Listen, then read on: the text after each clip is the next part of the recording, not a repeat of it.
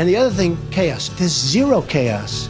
We are running, this is a fine-tuned machine. Oh my God. Imagine if it wasn't finely tuned. Man. Well, I don't know why I came here tonight. That's probably why. I got the feeling that something ain't right. No, it ain't. I'm so scared in case I fall off my chair. And I'm wondering how I'll get down the stairs. Clowns to the left of me, jokers to the right. Here I am, stuck in the middle. Everywhere. Yes, I'm stuck in the middle. From Pacifica Radio in Los Angeles, this is the BradCast, as heard on KPFK 90.7 FM, people-powered radio in LA. Up in Oregon on 91.7 FM KYAQ on the Central Coast and 106.7 FM KSO in Cottage Grove. 92.9 FM WLRI in Lancaster, Pennsylvania. 88.5 FM KAKU in Maui. WGRN 94.1 FM in Columbus, Ohio. 102.9 FM WLPP in Palinville, New York. And in Minneapolis, St. Paul on AM 950. KTNF, the progressive voice of Minnesota. We're also heard streaming coast to coast and around the globe every day on the Progressive Voices channel, Netroots Radio, Indie Media Weekly, FYI Nation, NicoleSandler.com, Radio Free Brooklyn, GDPR Revolution 99, Detour Talk, Radio Monterey, and Radio Sputnik, blanketing planet Earth 5 days a week. I'm Brad Friedman, your friendly investigative blogger, journalist, troublemaker, muckraker. All around very, very, very swell fellow, says me, from bradblog.com. Thank you for joining us today. Coming up shortly, almost 1 million signatures were delivered to Congress on a petition calling for the impeachment of Donald J. Trump today. Now, no matter what you think of that prospect, the idea that almost 1 million Americans have signed a petition calling for impeachment, not even 1 month into a presidency, that in and of itself is remarkable. But so too is the fact that just a week or so ago, I don't even know how long it was, a poll from Public Policy Polling, PPP, found that 46% of Americans right now would support impeachment of this president. Now, also 46 would oppose it, but the fact that 46% this early in a presidency support the idea of impeachment, that is unheard of. I'll be speaking momentarily to Norman Solomon, heading up the group organizing this impeachment effort at the moment, impeachdonaldtrumpnow.org. I'll be talking to Norman about that and about their reasons why they think that Trump should be impeached now, and about much more. Also coming up today on the BradCast, Desi Doyen, hello. Hey. Happy anniversary. Oh, yeah, that's right. It is our 8th anniversary of the Green News Report. We are now heading into our 9th year of connecting the climate change dots over your public airwaves. Oh, yeah. Kind of amazing that it has been 8 years, but here we go into year number 9 with, as you might have guessed, a lot of green news today. So that's coming up shortly. Also, Donald Trump held his first solo press conference as president today to announce his new Labor Department nominee, Alex Acosta, the dean of Florida International University College of Law. Trump's original nominee, fast food executive Andrew Puzder, was forced to withdraw on Wednesday due to a whole bunch of controversies. Now, Trump did not spend much time, frankly, on the new Labor Department nominee. He spent a lot more time, as you might imagine, talking about himself. Now, I didn't get to watch it live today. I've been trying to catch up with some of the clips that have been posted. I'll share a few of those in a second. But I spoke with my parents on the phone shortly after it finished, and they apparently watched the whole thing. They described it, and I'm quoting here, a more than hour-long clown show, an embarrassment for the U.S. Well, gosh, now I am sorry that I missed it.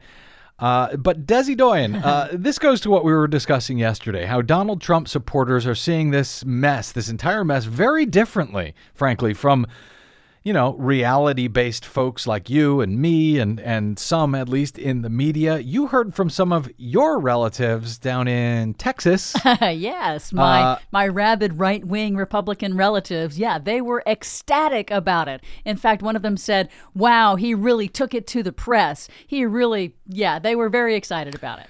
This is like the two different realities that we seem to be living in right now. He kicked butt, they said. He kicked butt, huh? Yeah. Well, okay, so keep that in mind. Keep that point of view in mind as I play a couple of these clips and some reaction to it here. Trump said several times that I inherited a mess.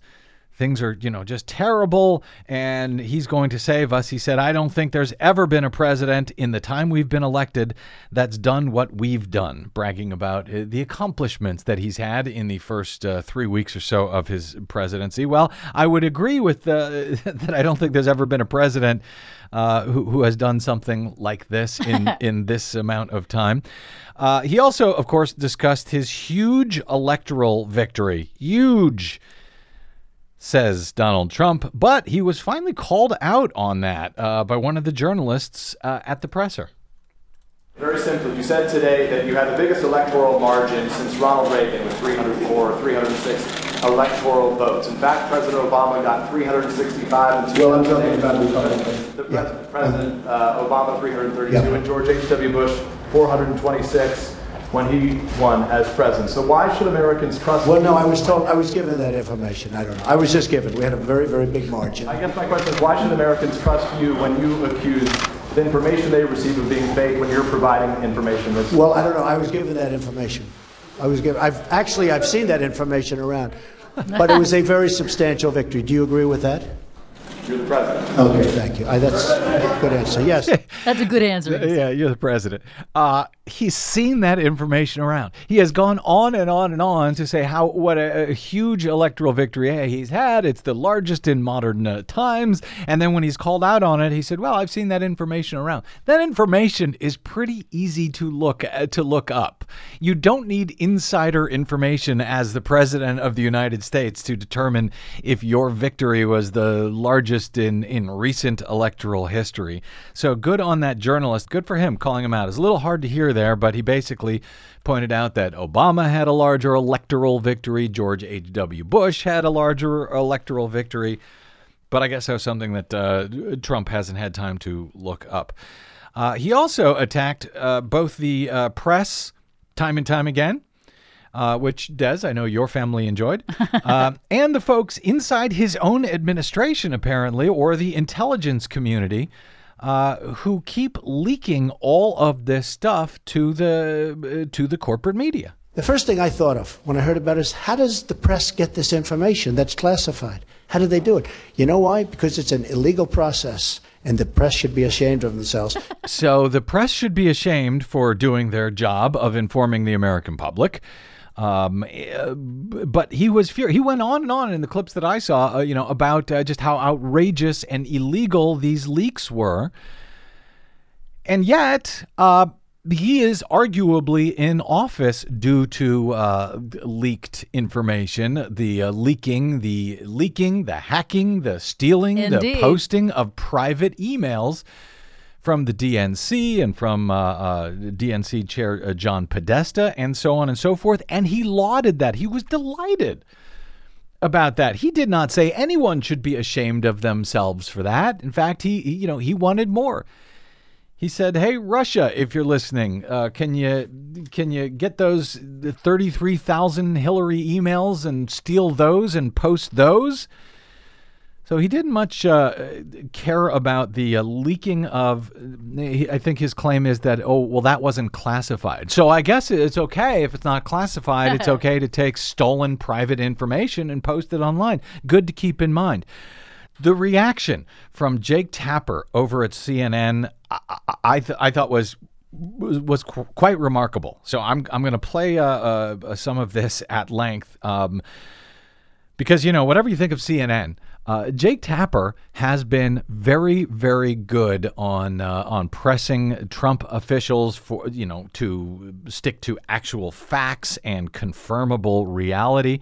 So his reaction to this hour-long press conference today by Donald Trump in the White House was kind of remarkable. It was a wild press conference, and I think that, first of all, purportedly, the purpose of it was to introduce his new Secretary of Labor nominee, Alexander Acosta.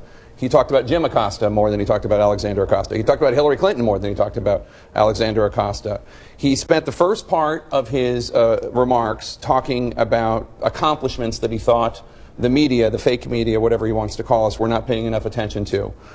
But then, instead of focusing on these accomplishments and offering an optimistic, positive view of what he's doing for this country, it was an airing of grievances. It was Festivus. It was complaints about the media. At one point he said the leaks were real, but the news is fake, which doesn't make any sense whatsoever. He said things that were not true. Peter Alexander from NBC pointed out one of them when he said he had the biggest electoral victory win since Ronald Reagan. That's not true. Clinton, Obama, George H.W. Bush, all were bigger, but moving on to that.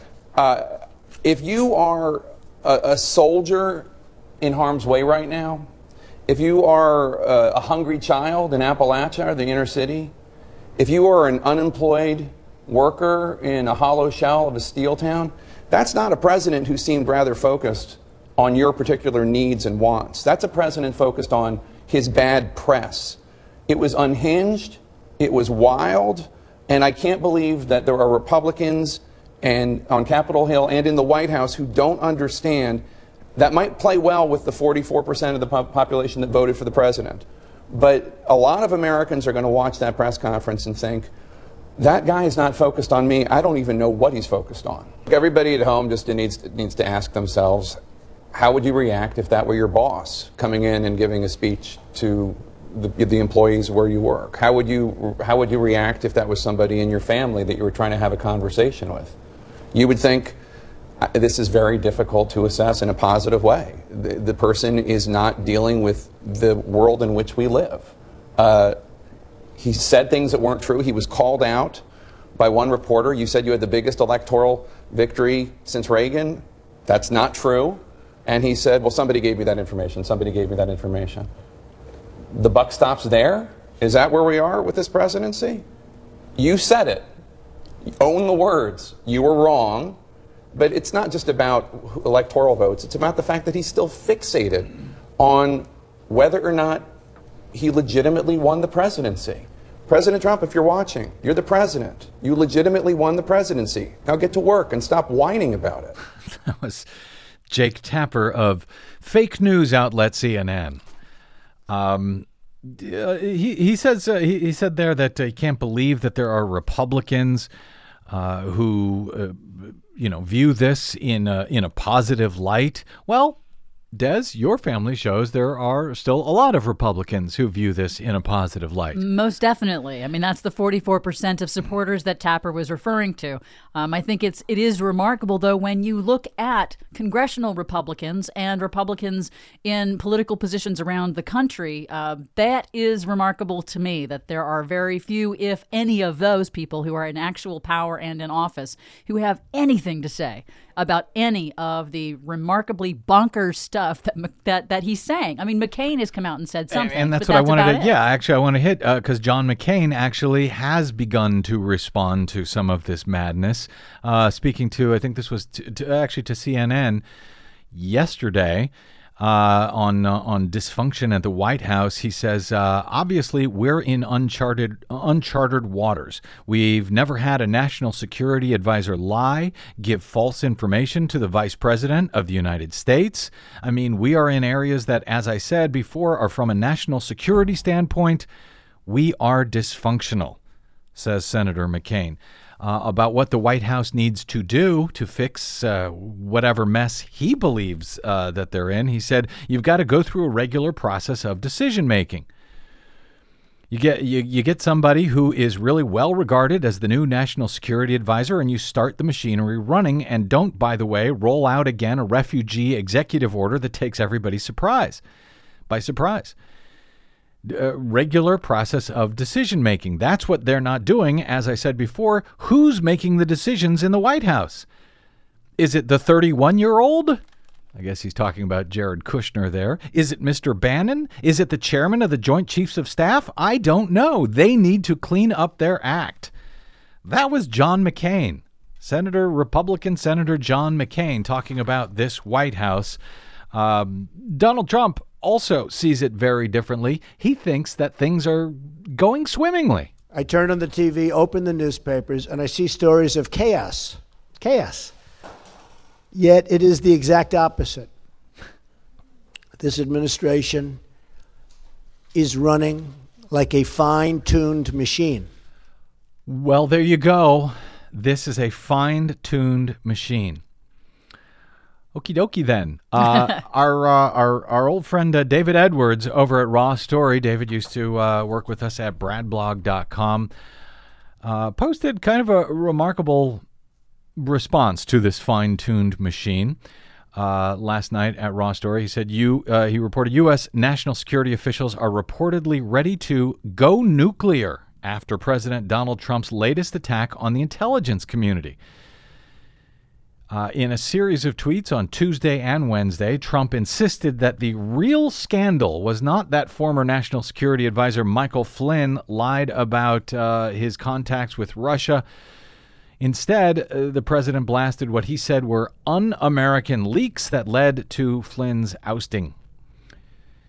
Among the tweets that Trump has put out there over the last day or two, the real story here is why there are so many illegal leaks coming out of Washington. Will these leaks be happening as I deal on North Korea, etc.?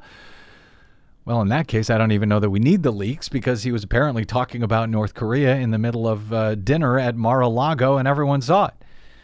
He tweeted, information is being illegally given to the failing New York Times and Washington Post by the intelligence community, NSA, and FBI, just like Russia. Don't know what he means by just like Russia, but that's what he said. The real scandal here, he reiterated, is that classified information is illegally given out by intelligence like candy. Very un-American! Exclamation. Actually, it's kind of American. We have a great history of leaks, including from the intelligence community. In any event, on Wednesday, last night, former NSA intelligence analyst John Schindler offered some unique insight and reaction from the national security community, from the intelligence community. He tweeted, U.S. intelligence is not the problem here. The president's collusion with Russian intelligence is many details, but the essence is simple. He tweeted. He said, now we go nuclear. Really? Now we go nuclear, he wrote on Twitter. The intelligence community war is going to new levels. Just got an email from senior intelligence community friend. It began, quote, he will die in jail. Oh, hello. Well, hello indeed. I don't know if he will die in jail or not, but he might be impeached, and sooner than many people think. And that story is next on the BradCast. I'm Brad Friedman. Don't go away.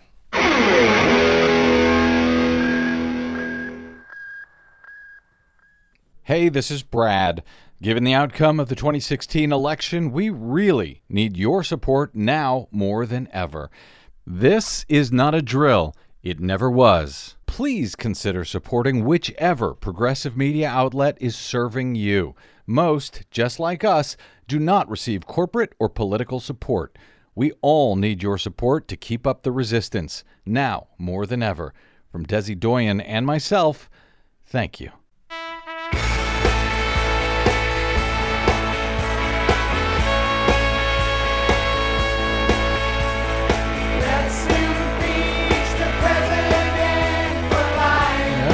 Oh, that old chestnut.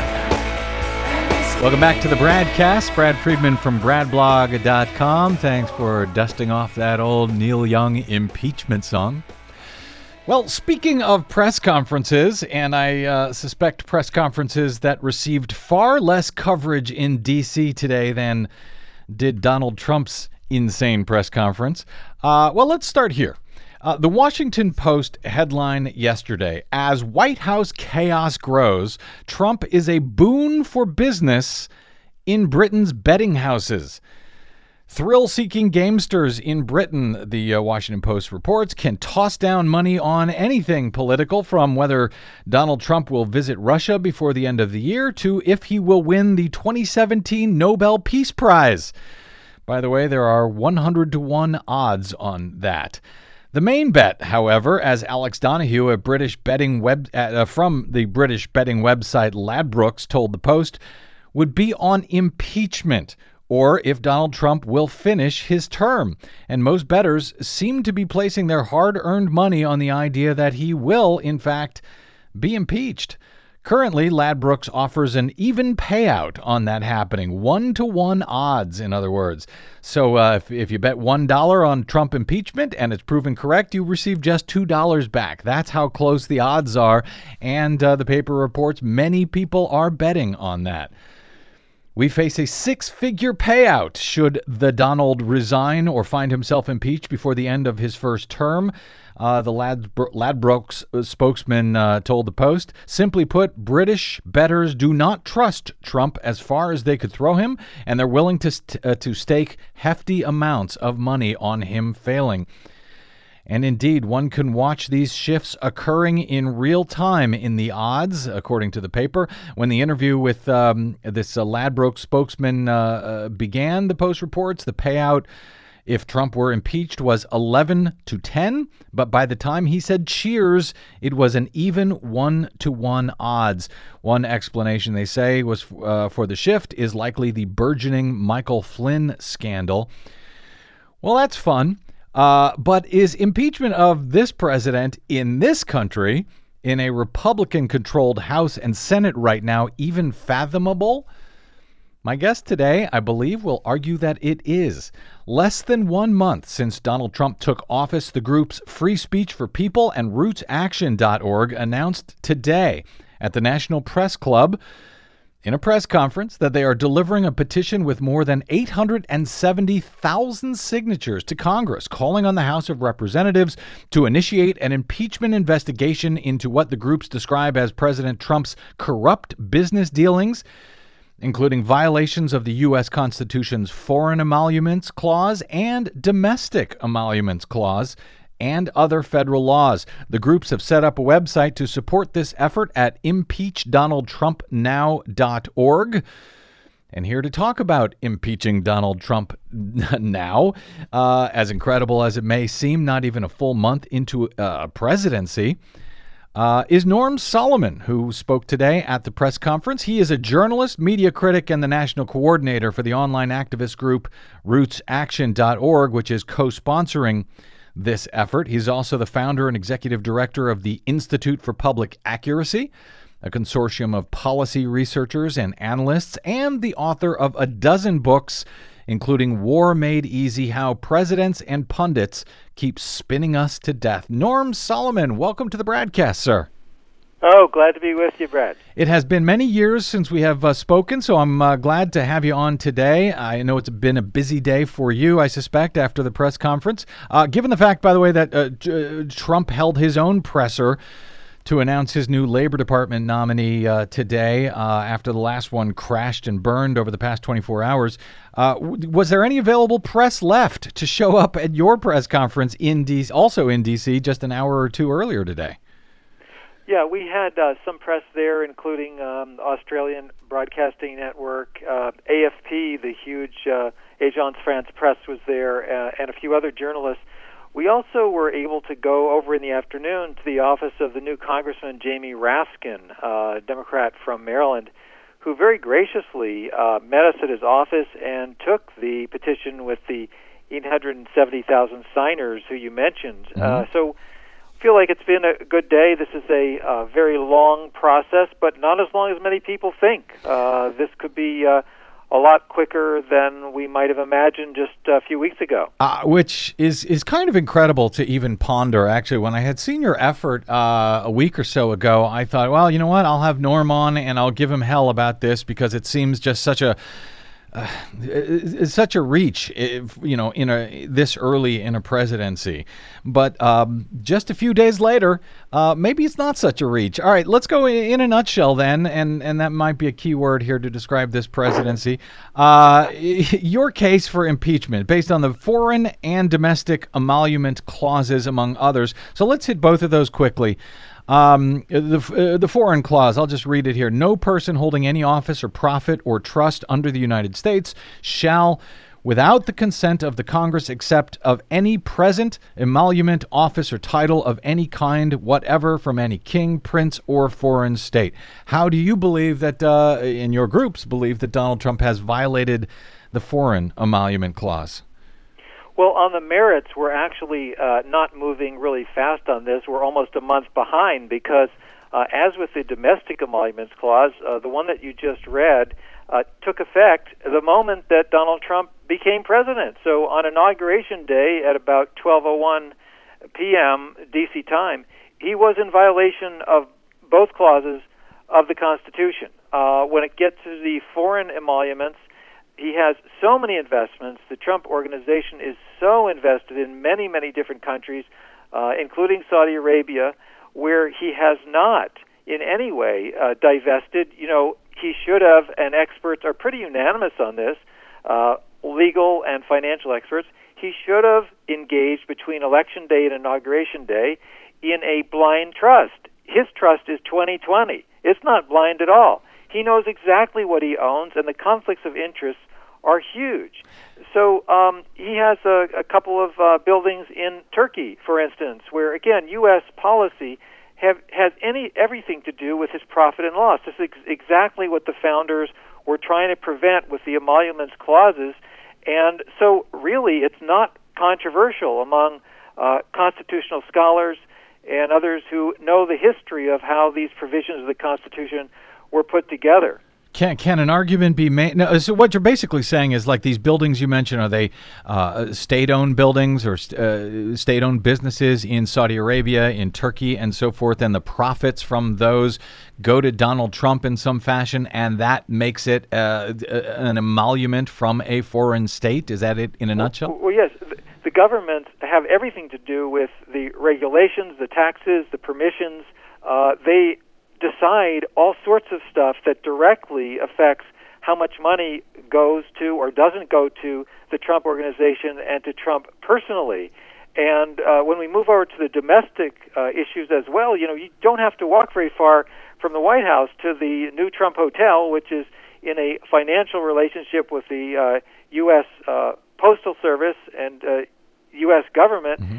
And again, we haven't quite gotten to this, but we may as well. The U.S. government and every one of the 50 states, according to the domestic emoluments clause of the Constitution, again, the president is not allowed to get any profit whatsoever, emoluments in the verbiage of the time, mm-hmm.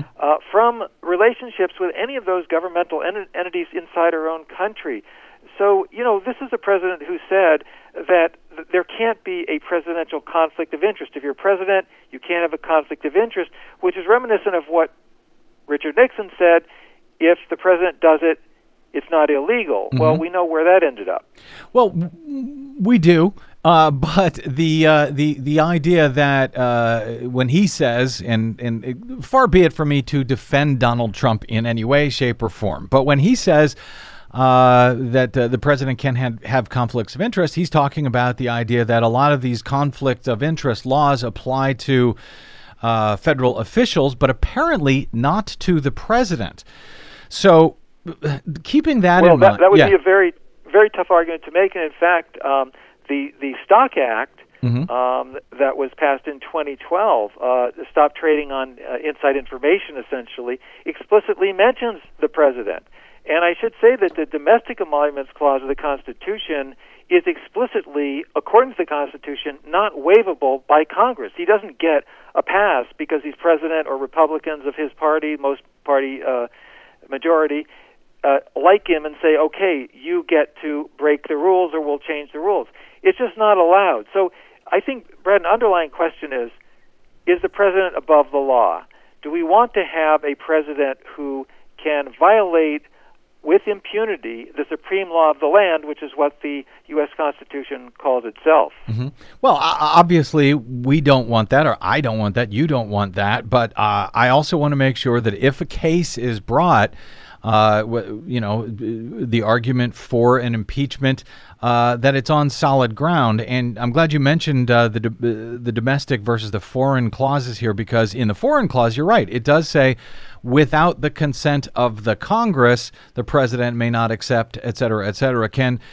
But it doesn't say that on the domestic side. Can an argument be made, Norman Solomon, that Congress has given its consent by not doing anything, by not demanding he release his tax returns?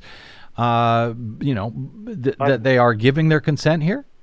No, the tax returns have nothing to do with it. And as you know, it's clear in the Constitution that option for the Congress to waive the provision is not at all applicable to the domestic emolument. So he's stuck, and Congress is stuck. A lot of people, initial response, and I, frankly, a few weeks ago when I heard about impeachment talk, I agreed with this idea, which I think is wrong, that, well, it's a Republican Congress, so they're just not going to impeach. And I went back and looked at what happened with the House Judiciary Committee in 1974. There were 7 different Republicans on that committee who voted to impeach Richard Nixon. And that was pivotal. That's why he resigned, because he saw the writing on the wall. And this is why I get to the precept, which I think is so crucial, and I know you've talked about this on the program so often, that when people lead, the leaders will follow. When the grassroots is activated and organized, then people in Congress may be the last to know what's going to happen because it comes from us. And that's where I think organizing is so crucial. That's why at impeachdonaldtrumpnow.org, we do have those 870,000 signers, and they're all zip-coded, and we know every congressional district that they live in. And we're launching Phase 2 while the petition continues to have a fire lit under dozens and dozens and ultimately hundreds of members of Congress to say, hey, there is a need for a impeachment resolution. You need to sponsor it. You need to vote for it. Let's get this show on the road. And of course, impeachment is a political act. You have to have the political energy behind it, whether it's the Republicans who control this or Democrat. There is a way actually to bring articles of impeachment. It was done back in during the Bush era. And by way of full disclosure, well, Dennis Kucinich brought articles of impeachment against George W. Bush, and I think that was during a Republican Congress as well. But he was able to actually file those articles. By way of transparency here for myself, I was asked to help draft some of those articles regarding concerns about election malfeasance in the case of Bush. But ultimately, those articles... they were ignored by the rest of Congress. At the time, they were tabled by the Judiciary Committee, as I recall. But even without Republicans who control Congress doing this on their own, there is a way for Democrats, if they're interested, to introduce these articles. Is there not? Yes, that can be done. We're anticipating that it will be done. There are many in Congress who are Democrats who are behind the scenes talking about who should do it, when it should happen, and there's been a step in that direction. Gerald Nadler, Democratic congressperson from the city of New York, about a week ago introduced a resolution of inquiry, as it's known, which is not a resolution for impeachment, but it's widely seen and I think is a step in that direction in this case. He wants the Congress to ask formally the Attorney General to come forward with all sorts of information, and the resolution, which is just a few pages, dwells mostly on the financial conflicts of interest, and the resolution mentions the emoluments clause, a foreign one in that case, and it's very important because When that gets rolling, then the genie gets out of the bottle, in a sense, and it is groundwork towards impeachment, I believe.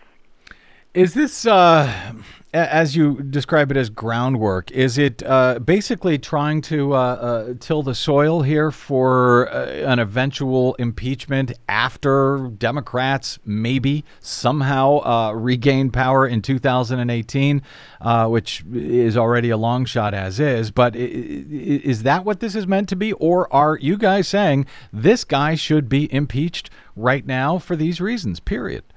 Oh, it's definitely the latter. Nobody, at least in our campaign, ImpeachDonaldTrumpNow.org, is saying we should wait until the midterm elections. The Constitution's already being violated every day when Trump gets up in the White House or Mar-a-Lago or some tower somewhere. He's violating it anew, and that shouldn't be tolerable. You know, it's such a dangerous precedent to have a president willfully, flagrantly violating the Constitution, because if we shrug and say, well, we don't think it's practical, or we don't like the result of the vice president becoming president, then we've bought further into what, frankly, is moving towards dictatorship. If we say this is okay, that the president is above the supreme law of the land, then that opens the floodgates to autocracy and the antithesis of democracy. Well, since you bring this up, I wanted to ask you about this. If, in fact, a case of a successful impeachment and trial in the Senate was brought forward, and people need to understand an impeachment is really just an investigation. It doesn't remove the president. I think a lot of people think when a president is impeached, they got to leave office. No, they don't. If you remember what happened with Bill Clinton, they had an impeachment investigation in the House. The Republican-controlled House voted to send it to the Senate, where there was an actual trial, and they were not successful in removing Bill Clinton in that Senate trial. But if all of this was successful, if there was impeachment in the House, if it went to the Senate and somehow the president was removed via a trial there, or if he just resigned, then yeah, Vice President Mike Pence becomes the president. Isn't he much more of a danger? I know you're a very progressive guy, Norman, anti-war, a lot of books on, for years on this. Isn't he more of a threat in one sense, arguably, to progressivism than Donald Trump? That is the single most frequently asked question that we get in the Impeach Donald Trump Now campaign. And the answers, I think, come in two separate complementary categories. And by the way, if people go to the site under frequently asked questions, you'll see it addressed at ImpeachDonaldTrumpNow.org. The first layer is one that I was just referring to, and that's a matter of the Constitution and a constitutional government. If we don't want to have either, then we just say, oh, well, let it slide, because our calculus tells us it wouldn't be any better with the vice president moving into the Oval Office. But that's extremely dangerous, because once the Constitution is a dead letter, then what we fear most is going to come into being, which is a lawless government, and the last person you want to be above the law is the most powerful person in the government. So there's that level. We just cannot let this go by.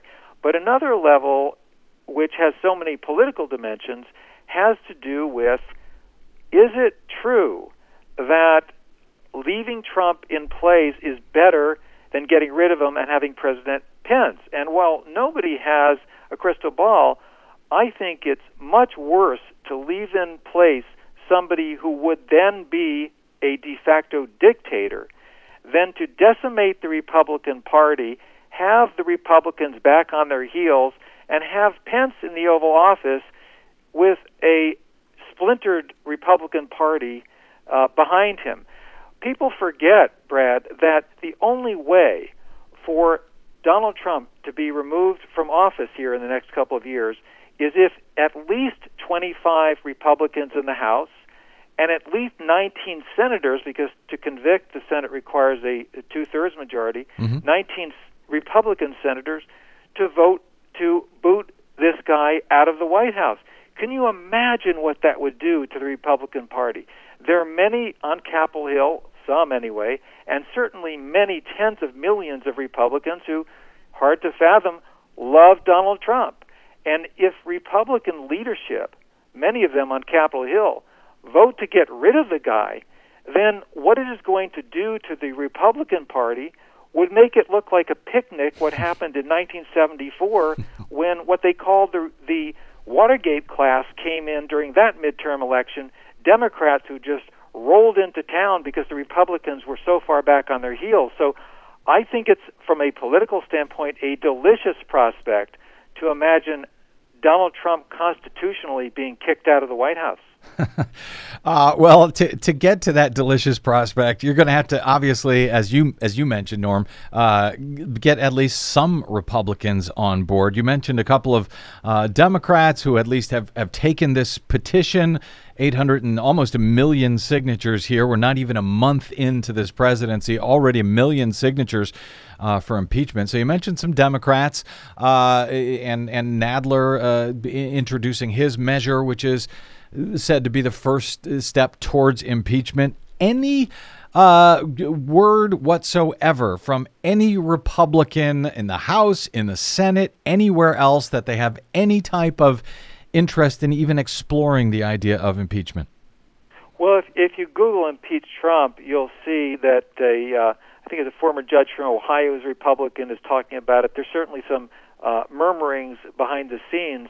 Frankly, I'm most concerned at this stage overwhelmingly about Democrats because, as you know full well, Nancy Pelosi was very good at, as she said, taking impeachment off the table a decade ago. Yep. And even when there's very strong grounds to proceed at least into the impeachment resolution stage and open investigation, she slammed the door. And I think this is a huge disconnect. Not by far the first time we've seen it. I'm sure you've been talking about it a lot on the program lately, and for a long time, I know. When there's a divide in the country, and Capitol Hill is almost unanimous, which is exactly what's happening now.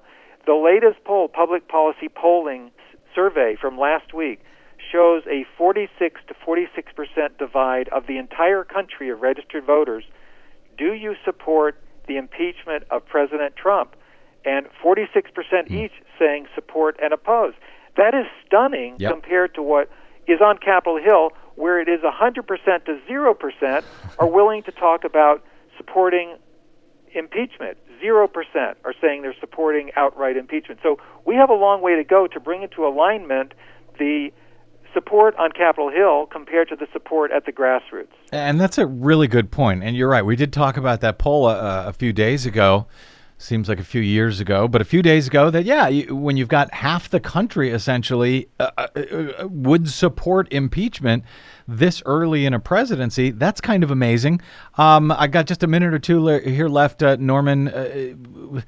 Do you, some Republicans in Congress have, while they seem to be ignoring all of these conflicts of interest and the emoluments clauses, and they won't even call for him to release his tax returns because they could force that in Congress, the Republicans don't seem to care. But some of them, a few anyway, have expressed concerns about Trump as part of this anti-Russia fever, despite the lack of at least public evidence so far of wrongdoing.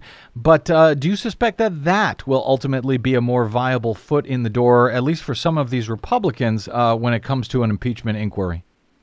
Well, politically, Trump can find himself easily in a vice from several different directions where he's under attack and being pressured and having politicians actually want him impeached for a variety of reasons. And, Lindsey Graham and John McCain, they're furious in making that clear because Trump doesn't want to militarily escalate against Russia. And I think this is a big danger that some Democrats are attacking Trump over the top for extreme or with extreme rhetoric for reasons that could, if we pursue that line of reasoning from Democrats, grievously escalate the Cold War. So I think the Democratic Party has a problem at the top where there are some indiscriminate attacks that need to be subjected to cooler heads, because we do not want an escalation of military conflict with a country that has millions of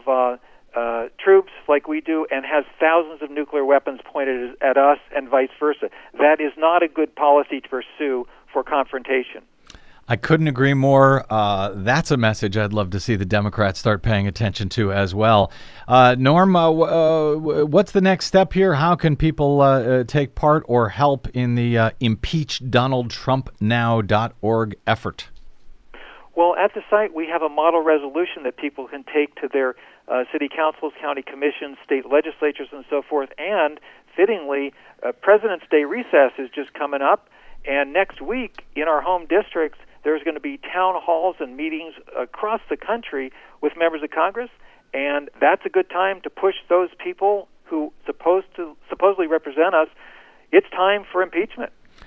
Norman Solomon, journalist, media critic, and national coordinator for the online activist group RootsAction.org, leading the charge on the impeachdonaldtrumpnow.org campaign. You can check out both of those websites, RootsAction.org and impeachdonaldtrumpnow.org, but also on the Twitters, you guys are ImpeachDTNow. Is that correct? That's right. All right. Norman Solomon, great talking to you, my friend. Let's do this more often in the future, and good luck. You're going to need it out there. Absolutely. Hey, thank you, Brad. You bet. Thank you. Okay, we begin year number 9 of the Green News Report. After this break, I'm Brad Friedman. Don't go away.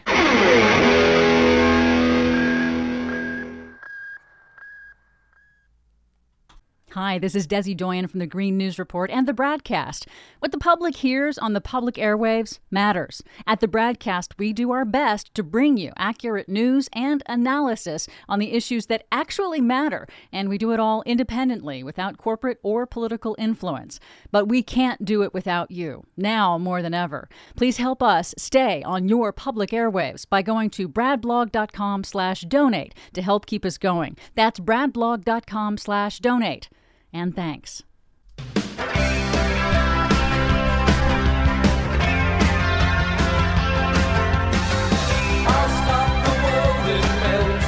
Welcome back to the BradCast. Brad Friedman from bradblog.com. Well, we'll see if I have time. I wanted to get to some listener mail here after our Green News Report. And it's a big one, our 8th anniversary of whatever we do on our Green News Report. Let's get right to it. It's a priority for the Trump administration to fix our broken regulatory system. Trump repeals anti-corruption regulation for the fossil fuel industry. Crews are still cleaning up after a major oil pipeline was struck, spilling oil across a highway in Collin County. From the folks bringing you the Dakota Access Pipeline, another major spill. Good news for breathers, bad news for coal miners in Arizona.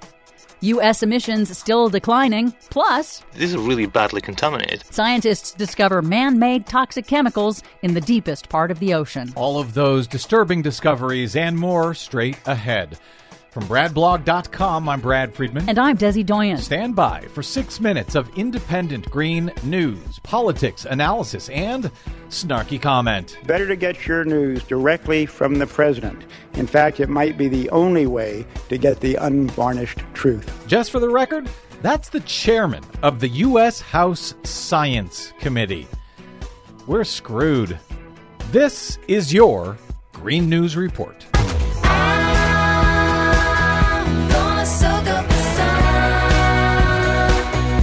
Okay, Desi Doyen, before we get started, I just want to note that we are now heading into our 9th year of the Green News Report. We have been doing this for 8 years. And my thanks to those of you who stopped by bradblog.com/donate to help us continue to connect the climate change dots. Yes, indeed. Thank you so much. Now, on to the news. A big win on Wednesday for the fossil fuel industry. President Trump signed a repeal of an anti-corruption measure in the Dodd-Frank banking oversight law that would have required U.S. oil companies to disclose to the Securities and Exchange Commission any payments that they make to foreign governments for drilling and mining rights. It was similar to provisions in the EU, created in part to help citizens in developing nations fight fight government corruption, bribery, and tax evasion. Fast repeal of that anti-corruption provision was a big priority for the fossil fuel industry and Republicans. New U.S. Secretary of State Rex Tillerson personally lobbied against it back when he was ExxonMobil CEO. White House Press Secretary Sean Spicer painted the repeal as crucial for small business. Misguided federal regulations such as the SEC rule inflict real cost on the American people and put our businesses, especially small businesses, at a significant disadvantage. Because, ExxonMobil is a small business. The Standing Rock Sioux Tribe and Cheyenne River Sioux Tribe this week filed a new court challenge to the Dakota Access Pipeline to overturn the Army Corps of Engineers' sudden approval of a final permit as ordered by the Trump administration. Now, in a story that got buried when it happened, that Trump order, it came just days after yet another major pipeline rupture, this time near Dallas, Texas. Struck by construction equipment, the high-pressure pipeline spilled 600,000 gallons of crude oil. It was the second spill on that new 1-year-old pipeline. And I want to underscore that. This pipeline began operation in mid-2016. It has already spilled twice, but no need to worry about that. Same company and their Dakota Access Pipeline. I'm sure it'll all be fine. Meanwhile, man-made toxic chemicals have contaminated even the deepest reaches of the ocean. According to a new study, tiny shrimp-like animals collected deep in the Pacific Ocean's Mariana Trench, 7 miles below the surface, are heavily contaminated with man-made chemicals like PCBs at levels similar to the most polluted waterways in the world. In an interview with NPR, biologist Alan Jameson said they were shocked at their findings. Every sample we had contaminants in it at very high or extraordinarily high levels. PCBs were banned decades ago, but persist in the environment and may have been absorbed by plastic pollution in the ocean that settled to the bottom. At high levels, 7 miles below the surface of the ocean. Yep. Wow. Good news for breathers in Arizona. The Navajo Generating Station, coal-fired power plant in northern Arizona, one of the biggest polluters in the nation, will close in 2 years, its owners announced this week, because cheap natural gas has made it unprofitable to run. That's bad news, however, for more than 900 coal mine and power plant workers. Tribal environmental activists with the Navajo Nation are pushing their leaders and state officials to develop renewable energy projects to create new jobs. Like solar energy? Well, they do have that in Arizona. There is a little bit of sun out there. Finally, some good news. Despite a rise in economic and industrial growth in the U.S. annual emissions of greenhouse gases have continued to drop. A little, declining a little more than 2% over 2015, according to the latest data. The EPA says more electric utilities are switching away from coal to cleaner burning natural gas, plus a decrease in electricity demand thanks to energy efficiency and warmer winter temperatures, reducing heating demand. Annual U.S. emissions have declined 11% below 2005 levels. Well, we'll turn that around soon enough. For much more on all of these stories and the ones we couldn't get to, please check out our website at greennews.bradblog.com. Once again, our thanks to those of you who stopped by bradblog.com/donate to help the Green News Report stay on the air for what will now be our 9th year. Boy, oh boy, thank you very much, Desi, I think. I'm Brad Friedman. And I'm Desi Doyen. And this has been your Green News Report. Soak up the sun. I got my 45 on, so I can rock on. Rock on, Desi Doyen. Happy anniversary. Thank you, you too. Looks like we're going to have plenty of work ahead because the Senate has passed a procedural vote to send Oklahoma Attorney General Scott Pruitt to the full Senate for confirmation, and it looks like he will sail through. But I saw that Susan Collins, Susan Collins, Republican, was going to vote against him. She was, but it looks like Joe Manchin of West Virginia, a Democrat, and Heidi Heitkamp from South Dakota, also a Democrat, are going to vote for Pruitt. Fantastic. Can always count on the Democrats to come through for the Republicans. Very quickly before we go here, some listener mail to BradCast at bradblog.com from Ginger in Massachusetts. She says, "Hi, Brad and Desi. I would like to humbly disagree with what you said in your recent broadcast concerning the Logan Act and concerns that Mike Flynn might have violated that by talking with the Russian ambassador before the inauguration about the sanctions that President Obama was putting on Russia. I noted a couple of days ago, I described actually how the Logan Act works or doesn't in this case, and that I didn't think it was, even if it was a violation of the Logan Act, that it's a ridiculous law that has never been prosecuted, etc. In any event, so Ginger writes, I believe there's good reason to make it illegal for private citizens to negotiate foreign policy on the expectations of an incoming president. I feel that Ronald Reagan's team should have been subject to the Logan Act for negotiating the arms for hostages deal with Iran before Reagan was sworn in as president. If his team hadn't been negotiating this deal, it's possible Jimmy Carter would have been able to negotiate the hostages' release before the election and thereby might have won the election. I believe that the discussions Flynn had with the Russian foreign minister was also a matter of trading a new U.S. no-sanctions policy, which Russia wanted, for the Russians' help in getting Trump elected, which Trump wanted. Now, a couple of quick points there. First, in the case of what Ronald Reagan's team reportedly did in trying to forestall the release of the Iranian hostages, and as I noted when I talked about the Logan Act, it's one thing if you're actually stopping or blocking an actual policy, in this case, the release of American hostages. Yeah, that would be one thing. I don't know that the Logan Act would have done the trick in holding someone accountable for that, but that's actually stopping or preventing the U.S. from carrying out a policy. In the case of the sanctions against Russia, Obama was able to institute those sanctions. And actually, they are still in place as far as I know. And here you had an incoming White House talking to, a foreign counterpart, essentially, about what they planned to do when they got in. He didn't actually, as far as we know, Michael Flynn did not actually stop any policy of the U.S. That's one point. Also, Ginger notes that there was a trade-off here, that he wanted, Russia wanted no sanctions and that Trump wanted help on the election. Well, this conversation that we're talking about, at least right now, concerning Michael Flynn, was after the elections. This was on December 29, 2016. So Ginger goes on to say, I don't believe Russians were actually involved in hacking voting machines, though they could have indirectly provided training for local U.S. hackers. Well, sure, I could have provided that.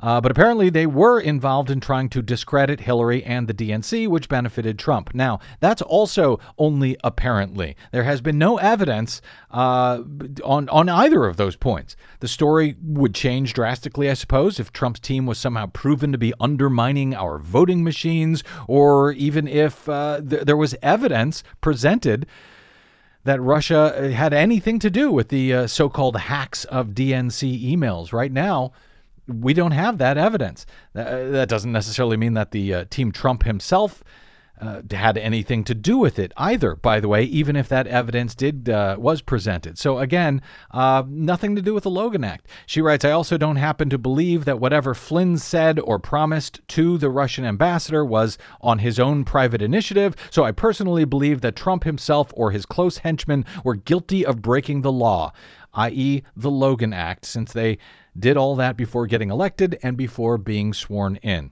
Well, for the record, the former U.S. ambassador to Russia and Obama's top Russia advisor, Michael McFaul, met with Russian diplomats in 2008 before the election himself, before Obama's election, in person. So was that a violation of the Logan Act? So a lot of this is being used to damage Trump by some sympathetic Democrats or folks who just don't like Trump. I don't like him either, but these are very serious charges and they require serious evidence. And leaning, frankly, on a law like the Logan Act that even Democrats admit Flynn likely did not violate, and or that it's not even prosecutable. That law has serious constitutional issues and probably would not hold up in a court of law. Remember, it was enacted in the 1790s and has never been actually prosecuted and tested in court. Anyway, that's just my response. Ginger says, all the above is in addition to whatever Trump and his team have done to compromise U.S. independence by leaving our officials open to blackmail. On that point, I agree. Thank you, Ginger. You can drop me email if you like. I'm bradcast@bradblog.com. You can find me on the Facebooks and the Twitters at @TheBradBlog. My thanks to Desi Doyen, our producer, to Norman Solomon of Roots Action, and ImpeachDonaldTrumpNow.org. Angie Coiro will be sitting in for us on the next thrilling episode of the BradCast. So until we meet again, I'm Brad Friedman. Good luck, world.